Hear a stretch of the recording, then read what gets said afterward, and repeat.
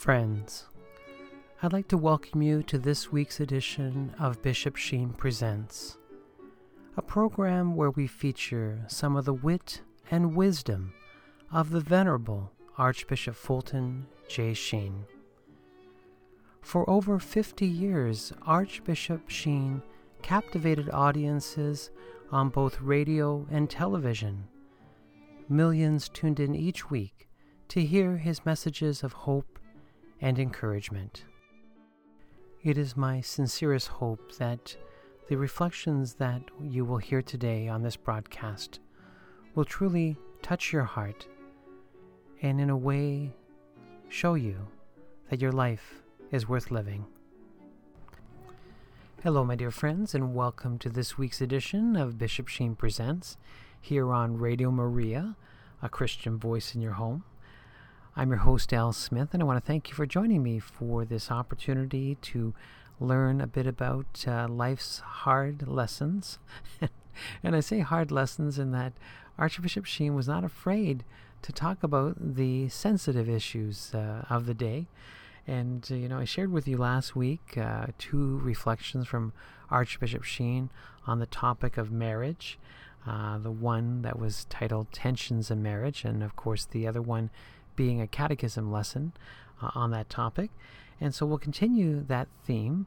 And today's two selections are one program from his television series, Life is Worth Living, where he talks about the value of incompatibility.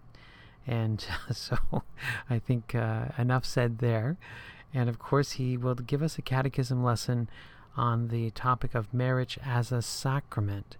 And we have to remember that it is a sacrament. So again, looking forward to that. And so without further ado, may I continue to share with you each week these beautiful recordings. And today, again, coming from his Life is Worth Living television series, a program titled The Value of Incompatibility. Please enjoy. Friends, it is evident from the night's title that it has something to do with marriage. And before speaking of incompatibility, some very nice compatibles. President Harding was once asked at what age he thought that a woman was most beautiful. His answer was, the age of my wife. And I think that the most beautiful toast that I ever heard to a wife from a husband was the following. It was a wedding anniversary. And the husband stood up to toast his wife. You must wait for the end of the sentence in this because you could be shocked when it's halfway through. And he toasted his wife saying, "Here's to a face that would stop a clock and bid all time stand still that we might contemplate her beauty."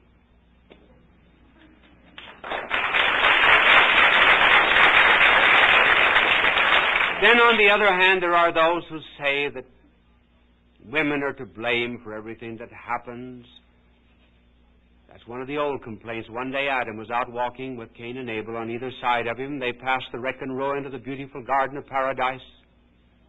And Adam pulled the boys to himself and gestured in and said, "Boys, that's where your mother ate us out of house and home." Then there are those who say it's the husband. I know of a woman who went to a psychiatrist, and the psychiatrist said to her, "Are you absolutely sure that you can tell whether or not your husband is lying simply by looking at his face?" And she said, "Yes, if his lips are moving, I can." There was an advertisement that appeared in a Pennsylvania newspaper for sale, an Encyclopedia Britannica. Reason for selling: my wife knows everything. Now, there are various kinds of incompatibilities. First of all, it is too often assumed there shouldn't be any in the individual life and in the social life. There's an assumption abroad among so many that, well, if we suffer from any kind of tension, we're abnormal. No, we're not abnormal if we have certain tensions. It's part of our fallen human nature. We're just built that way. For example, a tension between body and soul.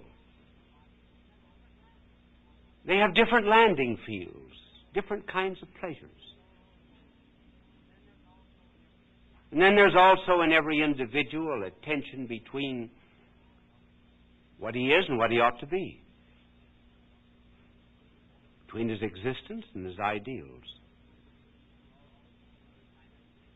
There's another kind of tension also between the fact that he lives and deals with things that are cabined and cribbed, confined, and yet, on the other hand, he's striving for the infinite.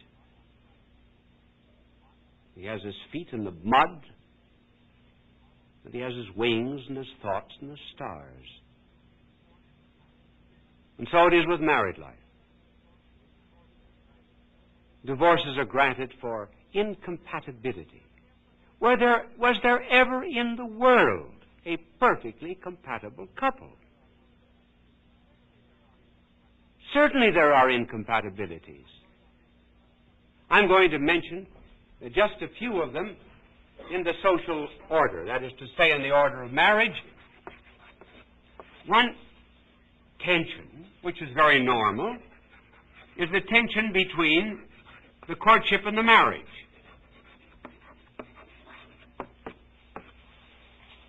In the courtship, there's always an emphasis upon things that are held in common.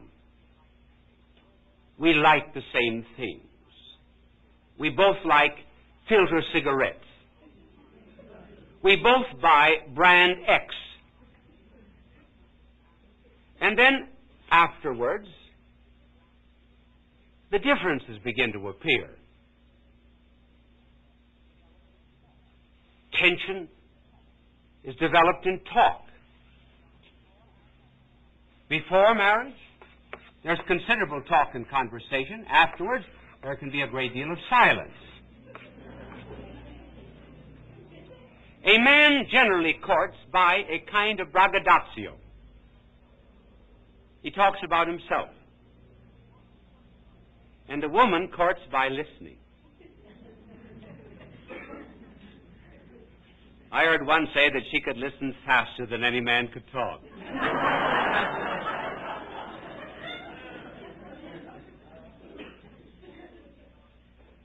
So she allows the man to expand his ego. And then afterwards, there come great silences. Not many things that are held in common. He comes home and he said, I just got a $50,000 contract today. And she says, how do you want your eggs?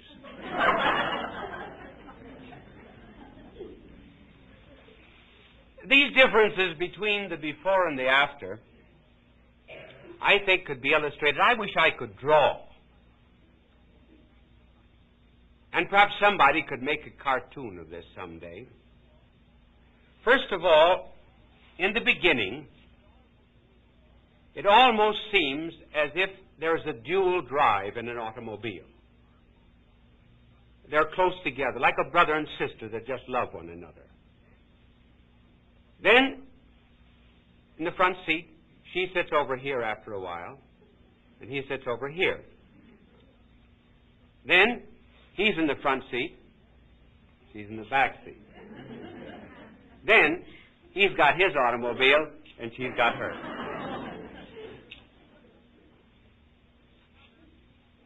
Another is a tension of sex and love.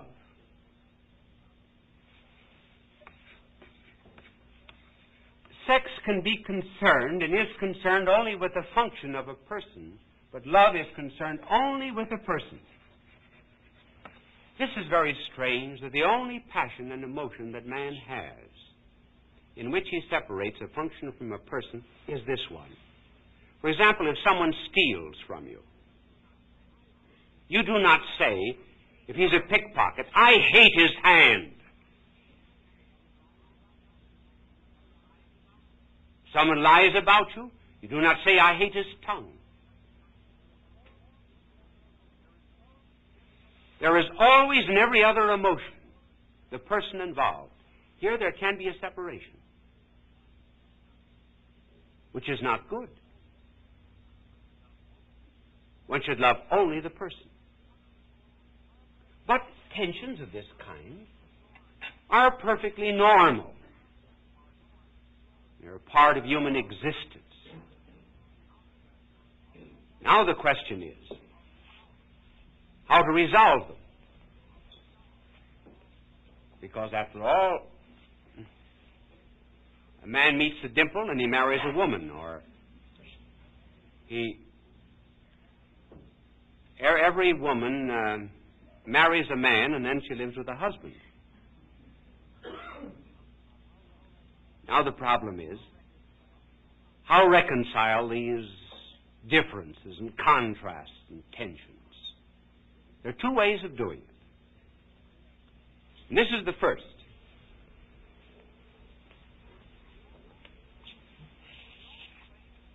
The only way that one can ever escape from mediocrity, from a barrenness in love and affection, is by some kind of sacrifice or self-denial. Love never mounts to a higher level without a death to a lower one. There are some, for example, who think that love is like this. It's a kind of an ascension.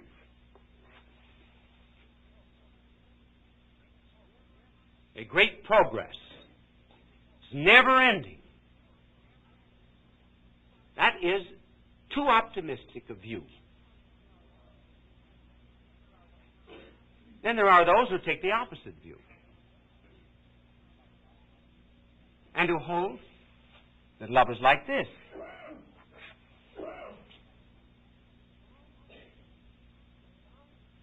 One is bound to become discouraged and displeased and finally abandon the other. Now that idea is very much perpetuated in popular songs and also in much humor. Have you ever noticed that almost all love songs are about the future? A man sings to a woman, tells her how he will love her, what he will do. I'll bake a cake for you to take for all the boys to see. Well, first of all, she never bakes a cake. She buys it. Secondly, he wouldn't take it to the office. But it's all in the future. Did you ever hear of any songwriter who said, 5 years ago you promised you'd bake a cake for me to take for all the boys to see? And I took it?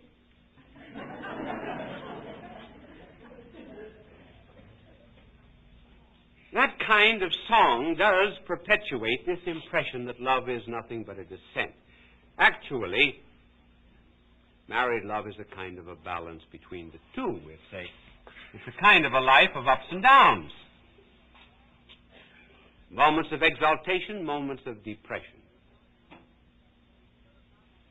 But we still have not answered the question as to how to bring it to a higher level. This is the answer. It goes to a higher level through a sacrifice.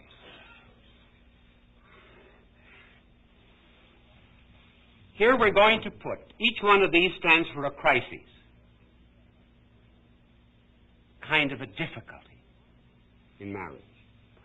And we're going to signify the sacrifice or the self-denial by a cross. Marriage will go along in this dull, drab line, or else be nothing but troughs and swells, unless every now and then there comes a moment where the ego is crushed. There has to be the unfolding of a mystery.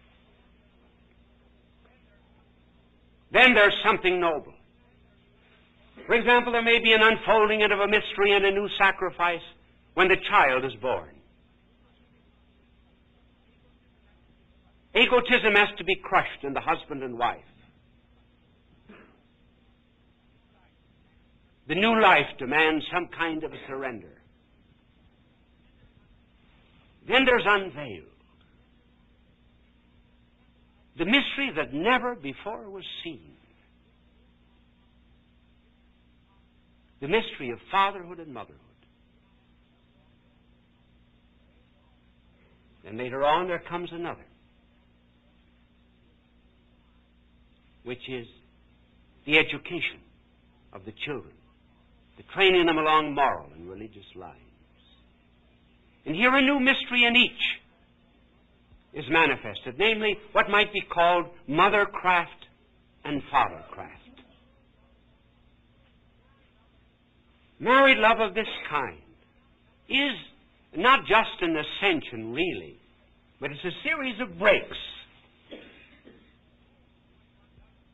in which one does prove that the only truly progressive thing in all the world is love. Nothing else progresses like it. But it feeds on only one kind of food, the crushing of the ego, the beginning of the living for another. That's the happiness of it.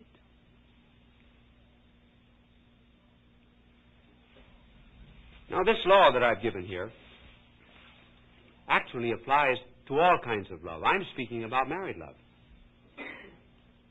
It applies to spiritual love just as well. Take, for example, anyone like myself. We're dedicated to God.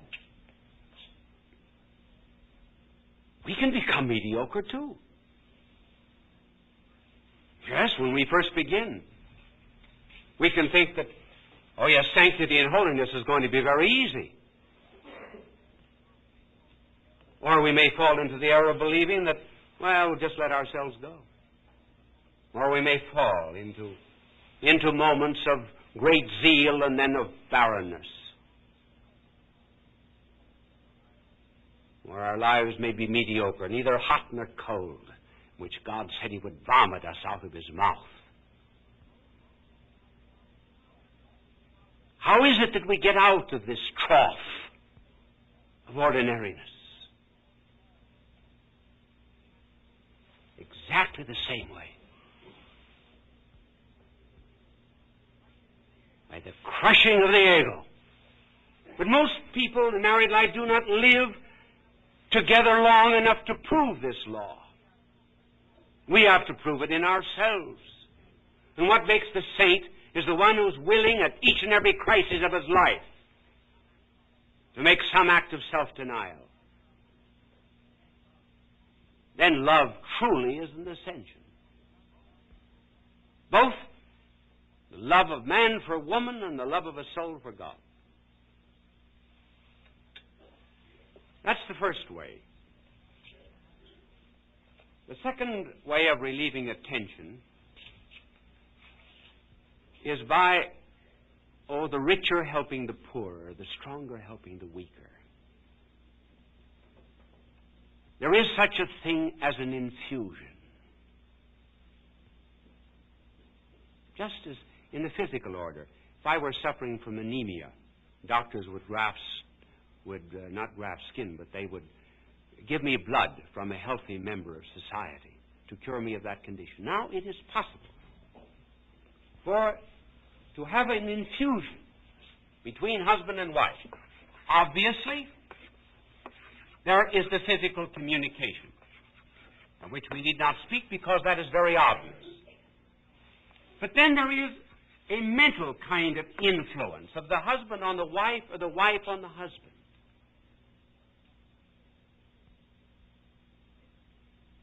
This takes place maybe when a wife will lead a husband away from alcoholism, agnosticism, infidelity, whatever you please. One of the beautiful examples of this mental influence to be found in the life of G.K. Chesterton, the famous English essayist. He wrote about his wife Frances, who had lifted him from doubt and agnosticism to faith. He said, I burned 4 lamps of thanksgiving before her shrine. First, because I was made from the same earth as she was. Secondly, because, despite all my faults, I've never gone after false women, strange women. And thirdly, I will love every flower and bird and every sunset and every star as a preparation for loving her. And fourthly, my life begins to be now, simply because she's opened a new door for me. Not only in that sublime way was there an influence, but even in the little things of life. Chesterton was absent-minded, like many learned men. And he sent a telegram to his wife once from Manchester, and he said to her, I'm in Manchester, where ought I be? Then there's another kind of influence, which is the most important of all, and that is what might be called a spiritual infusion. St. Paul speaks of that. He says, the believing wife sanctifieth the unbelieving husband. The believing husband sanctifieth the unbelieving wife. In other words, the faith, the goodness, the virtue will pass from one to the other. If the husband were sick of pneumonia, would the wife walk out? Well, he may have moral pneumonia. Should she abandon him? Should she not nurse him spiritually? And this is the spiritual contact of which Paul speaks. And a beautiful example of that is in the case of Dr. Le Sueur, who was a very famous doctor of Paris at the turn of the century, and he married just an ordinarily good religious woman. And Dr. Le Sueur was not only interested in medicine, he was also the editor of an atheistic newspaper of Paris, to which he devoted most of his time. And in 1905, his wife was taken sick, and she tossed on a bed of pain from 1905 to 1914 in the month of May, when she died. And she said to her husband when she was dying, Felix, when I am dead, you will become a Dominican priest. He said, Elizabeth, you know my sentiments. I've sworn hatred of things religious. I shall live in atheism. I shall die in it. And she repeated her words and passed away. And then rummaging in her diary, he found her last will and testament. She said, in 1905, I asked Almighty God to send me sufficient sufferings to purchase your soul. And on the day that I die, I shall have paid the price. My goodness, my sufferings, my prayers will all have passed into you. Greater love than this no woman hath, that she lay down her life for her husband. He went to Lourdes. He had written a book against it once. There he received the gift of faith in all of its fullness. And when he went to Rome, Benedict XV, and then the reigning pontiff, was told by Dr. Le Sueur that he was going to become a Dominican priest. Well, in Lent, 1924, I made my retreat in the Dominican monastery in Belgium, where 45 minutes each time and 4 times a day I made my retreat under and received the spiritual direction of Father Le Sueur, who told me this story. And I tell you that it's not often that you can make a retreat under a priest who will every now and then preface his remarks by saying, as my wife, Elizabeth, has said. And so there are incompatibilities, but there must be. Yes, the chase, in a certain sense, takes away the thrill of the capture. But there ought to be a way in which we can have both, and there actually is. And that is heaven, when we capture perfect love. Then we will need an infinity of chase in order to enjoy the eternity of the capture of that passionless passion and wild tranquility which is love divine. Thank you. Bye now, and God love you.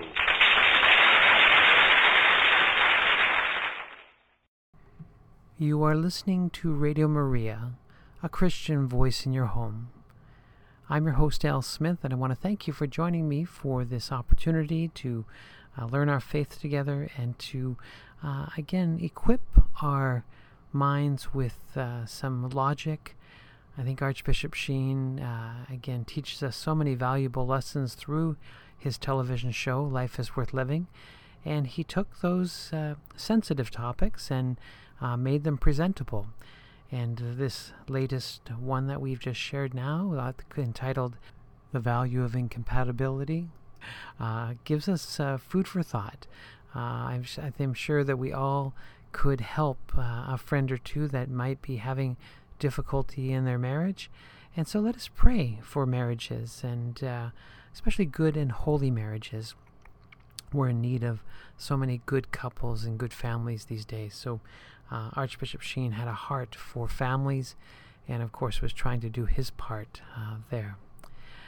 I had mentioned over the last few weeks about Sheen Books, and, I cannot thank the good folks at Sophia Institute Press for their hard work in making sure that a number of Sheen titles are available. I partnered with them for the last 4 or 5 years now, putting together collections of series. They're called anthologies, and taking 5 or 6 of Sheen's books and putting them into a collection. There is one on prayer, there's one on the cross, there's one on the sacraments, there's one on God's love, and there's even one on war and peace. And so they're all available through Sophia Institute Press, and you can find them at sophiainstitute.com on the web, and they're offering a 25% discount for all of our Radio Maria friends by using the promo code SHEEN25 when you check out. And now it's not just the books that are penned by Fulton J. Sheen, but any book that is sold through the Sophia Institute website is available again for this discount. And so you may want to pick up a few copies while you're there from some of your favorite authors. And of course, our good friend at Tan Books, again, their library of books is unbelievable. I get lost in their website many times, and again, it's unbelievable how they have the old classics and many of the newer authors also. So I like to say a smorgasbord of books there. Their website is simply tanbooks.com, and during the checkout you can use the promo code SHEEN for a 15% discount. And so again, my thanks to the good folks at Tan Books for providing us with a discount. We all need to save money, so my thanks again to both Sophia Institute Press and Tan Books for partnering with us here at Radio Maria. All right, we are now going to enter into our catechism class with Archbishop Sheen, and he'll be talking about marriage as a sacrament in today's lesson. And so may I invite you just to sit back and relax and enjoy one of the greatest communicators of our time, the Venerable Archbishop Fulton J. Sheen, as he teaches us the lesson, Marriage as a Sacrament. Please enjoy. Peace be to you. Before speaking of marriage as a sacrament, it is important to show that in the natural order, the human order, that is to say, in the order apart from grace, marriage is an unbreakable bond until death parts. This was affirmed by our blessed Lord. The Pharisees came to him on one occasion and asked, if it was right for any man to put away his wife for any cause whatsoever. Our blessed Lord answered, Have you never read how he created them when they first came to be? Created them male and female.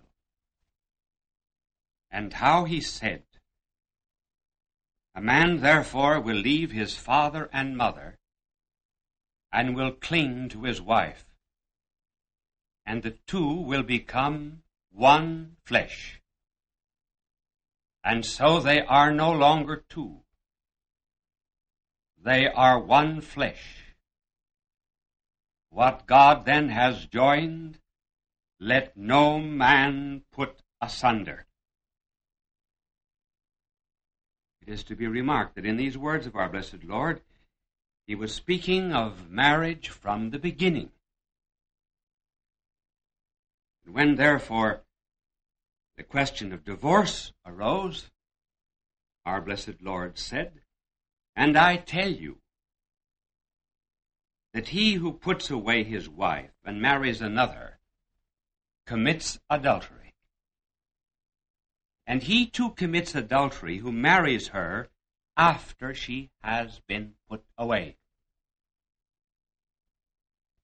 These words sound like a great judgment upon a civilization such as ours, where there is one divorce for every 4 marriages and many consequent remarriages after such divorces. It must therefore not be thought that divorces and remarriages are wrong for Catholics only. They are indeed especially wrong for Catholics. But they are a violation of the law of God, the natural law of God, by everyone, whether he be Tibetan or Muslim or Hottentot or a so-called Christian. Original sin and the deluge did not blot out the divinely established order of man and woman. Conjugal love conquered both the deluge and original sin and survived both. And we will see later on how our blessed Lord is going to lift it up into the supernatural order. We are interested for the moment only in the human natural order. And the point is that it was instituted, that is to say marriage, not by man, but by God. He made it a union, not a contract. By it, 2 persons become one. They become spiritually, mentally, and physically united. Certainly there are judges that will grant divorces. But how does God look upon them?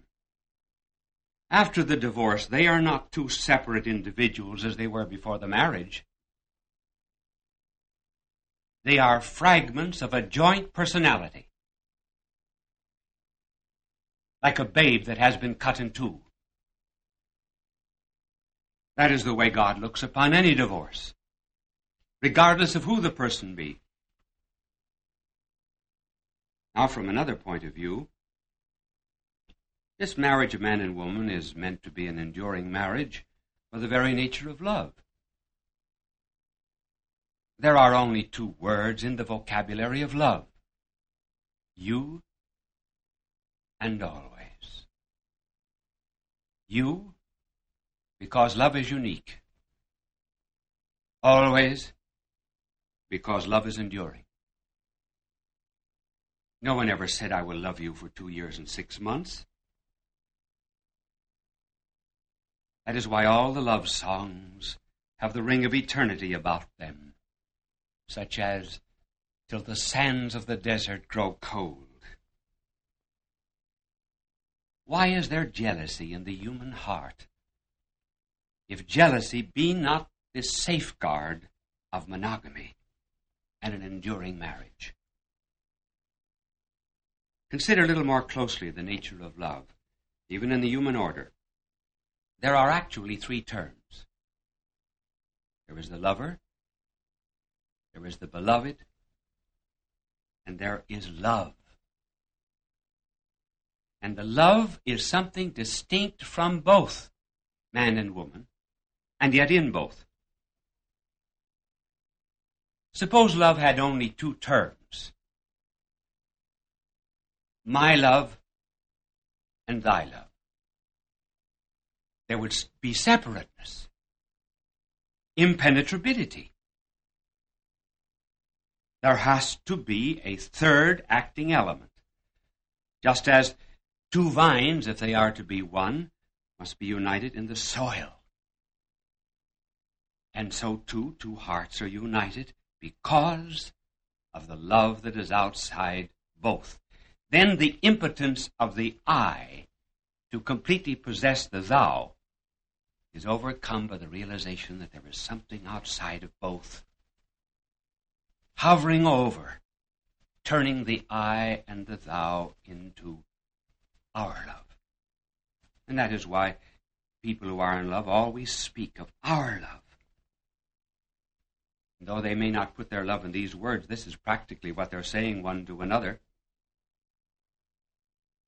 Thou art more than thou alone. And my love no longer founders on thee, because it reaches out beyond thee to all that is worth loving. When we embrace more than one another. In embracing one another, we give testimony of that by which we are embraced, namely, by the love of God. God gave to man a helpmate. As the book of Genesis put it, man and woman both he created them. Now notice how he made them to complement one another, never once admitting any such thing as a separation. Man is made by God, and woman is made by God from man. As God is present at the creation of the world, so man is present, though in ecstasy or sleep, at the creation of a woman. Because man comes directly from God, he has more initiative, power, and creativeness. Woman, however, coming from God through the ecstasy of man, has intuition, response, acceptance, submission, cooperation. Man lives more in the external world because he was made from dust. He is close to nature. It is man's mission to rule over it and subject it. But a woman lives more in the internal order because she was created from an inner human life. Man is more interested in the outer world and woman in the inner world. That is why man talks more about business and woman talks more about persons. They complement one another in a divine way. And so when God made them, the book of Genesis puts it, it is not well that man should be without companionship. I will give him a mate of his own kind. The divine creation, therefore, of the two sexes is suggested as essential from the point of view of fellowship. A helpmate does not mean inferiority, but differences that complement one another, like a bow and a violin. Therefore, you see, marriage is not just a contract. It is a union, and a union that has been made by God, and a union that endures until death. But here we are limiting ourselves to the human order. But you know very well from this encyclopedia of Catholic knowledge so far that there is not only a natural order, there's also a supernatural order. We live not only in the order of the human, but we can also live in the order of the divine. In addition to physical life, there is biological, or rather supernatural life, which is grace. And grace is that participation in the divine nature by which our intellects are illumined with faith and our wills are strengthened with power. Our blessed Lord, in coming to this earth, bringing divine life, being the source of grace through his passion, death, resurrection, and ascension, makes marriage a sacrament. That is to say, now, to those who are united in his church, he gives them the grace, the strength, the power to live out their mutual existences. Being a sacrament, it has two elements, just like every other sacrament. One is very visible and evident. It is the exchange of consent, which is signified not only by the joining of hands, but also by the words of consent. And this is witnessed by a priest. There is the invisible grace also, which is communicated for their married state. And because this grace symbolizes another marriage, the marriage of Christ and his church, that is the meaning of sacramental marriage. This needs considerable explanation. You'll find it written all through the epistles of St. Paul. For example, here we quote Paul, "It is unheard of that a man should bear ill will to his own flesh and blood. No, he keeps it fed and warmed. So it is with Christ and his church. The two will become one flesh." Yes, these words are a high mystery.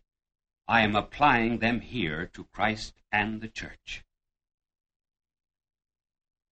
And he says in another place, "Husbands, love your wives." Now how? As Christ loves the church. We come here to a very profound reason.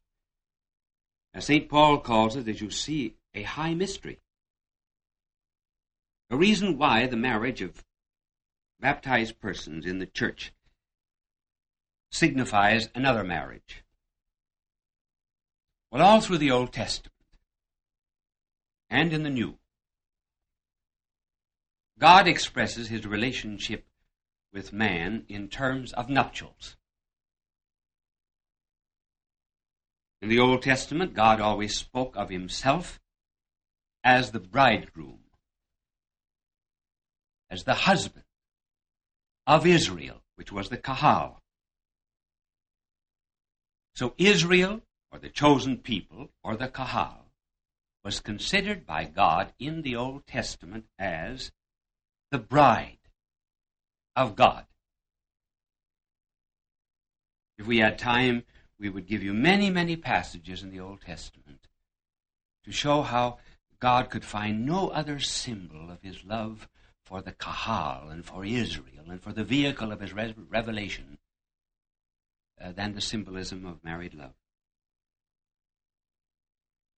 In the due course of time, God becomes man.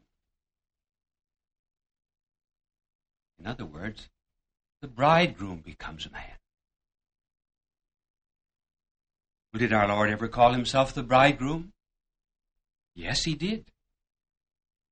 And he did it in such a very natural way that the people were not at all astounded when they heard him, because they knew the background of God being related to their people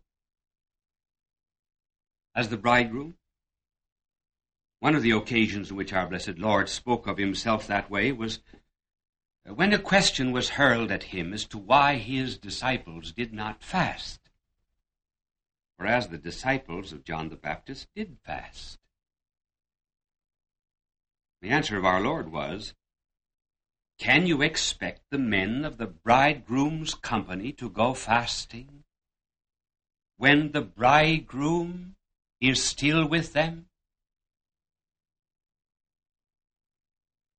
Then he went on to say that the bridegroom would be taken away. John the Baptist called himself the friend of the bridegroom. In other words, a kind of best man. I think there's beautiful mystery hidden somewhere in the marriage feast of Cana. Our Lord began his public life by assisting at that marriage feast to typify that his relationship with his church would be exactly like the relationship unfolded in the Old Testament. And when therefore the old Kahal of Israel became the new Kahal, or the church, or the new Israel through redemption and Pentecost, we had the continuation of this symbolism. Eve was the continuation of the body of man. Bone of his bone, flesh of his flesh. What is the church? The church in the New Testament is described as the new Eve, because the continuation of the new Adam, Christ. Everywhere there's the idea of espousals, body, oneness. But we must get first things first. Remember that the union of our Lord and the church is not like the human marriage. Rather, a human marriage is like the union of our Lord and the church.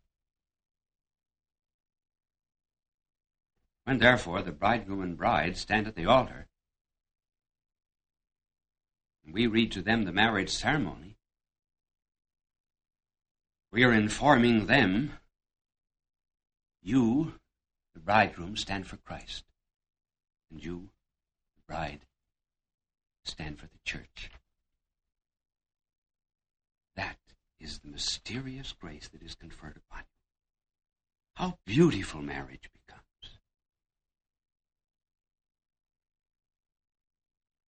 Scripture also goes on to tell us that just as Christ is the head of the church, so man is the head of a woman. Perhaps I should have put that the other way around. Suppose I just said that man is the head of woman. Very often when women read that passage in Scripture, they do not like it. But they should read what follows, that man is the head of a woman in exactly the same way that Christ is the head of the church. Now, how was our Lord the head of the church? The head of his bride? Well, he was the head by dying and sacrificing himself and pouring out his blood. The headship was based upon self-forgetfulness for the sake of the beloved. Now, how is the wife related to the husband? Well, she is related to the husband in the same way that the church is related to our blessed Lord. And as the husband is to sacrifice himself for the wife, so too the wife, like the church, is to be related to her husband, just as the church to our Lord through love, service, devotion, and striving for perfection. Perhaps one of the reasons why a woman's head must always be covered in church is to signify that man is the head of the woman as Christ is the head of the church. In other words, there is something over the head of a woman, namely her husband, as there is something over the church, the head of the church, namely Christ himself. That is not superiority. That is sacrifice. There's another conclusion to be drawn too. And here we come to the supernatural divine reason why the marriage of baptized persons is unbreakable. It is because they symbolize the unbreakable eternal union of our Lord and the church. When the Son of God came to this earth and took upon himself a human nature, which flowered into his mystical body, the church, he did not take it for 3 years, for 33, but for all eternity. So too, When a husband takes a wife, he takes that wife as Christ took the church. He takes that wife until death does him part. And in order to symbolize that enduring union of the espousals of Christ and his church, they are to love one another until death separate them. Hidden in this very lovely description of the symbolism of marriage is also the fact that there can be only one church. Remember that in the Scripture, the church is the bride of Christ. Do you think our Lord could have many brides, many spouses? That would be spiritual adultery, would it not?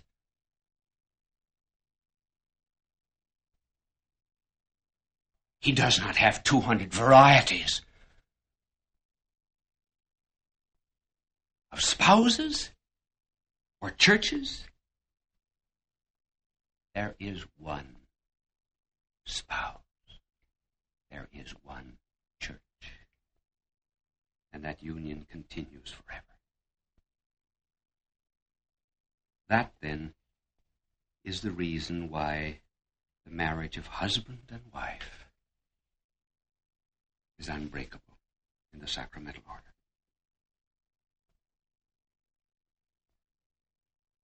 Here is a little theoretical problem, sometimes not so theoretical, which helps brings out this truth. Just suppose that John and Mary were married at a nuptial mass, and they went to the church door, and when they got there, they separated, and they never saw one another again. Could that marriage be dissolved? Yes, under certain conditions it could be dissolved.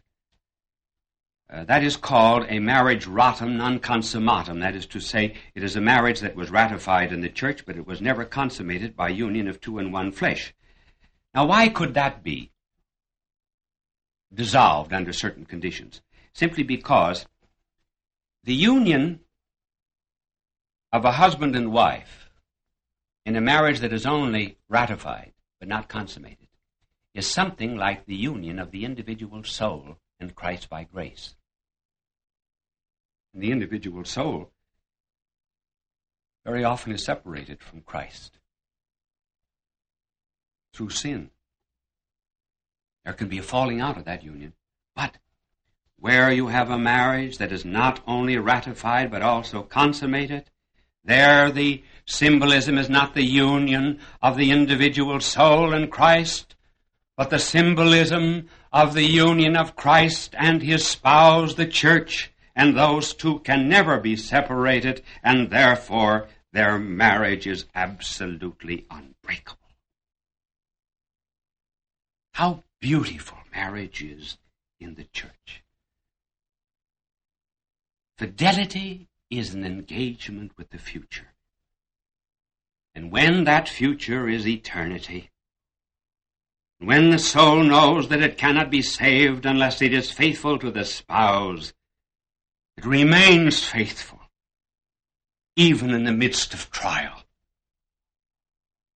That God's love is never withdrawn from his church, so too the love of husband and wife are never withdrawn one from another.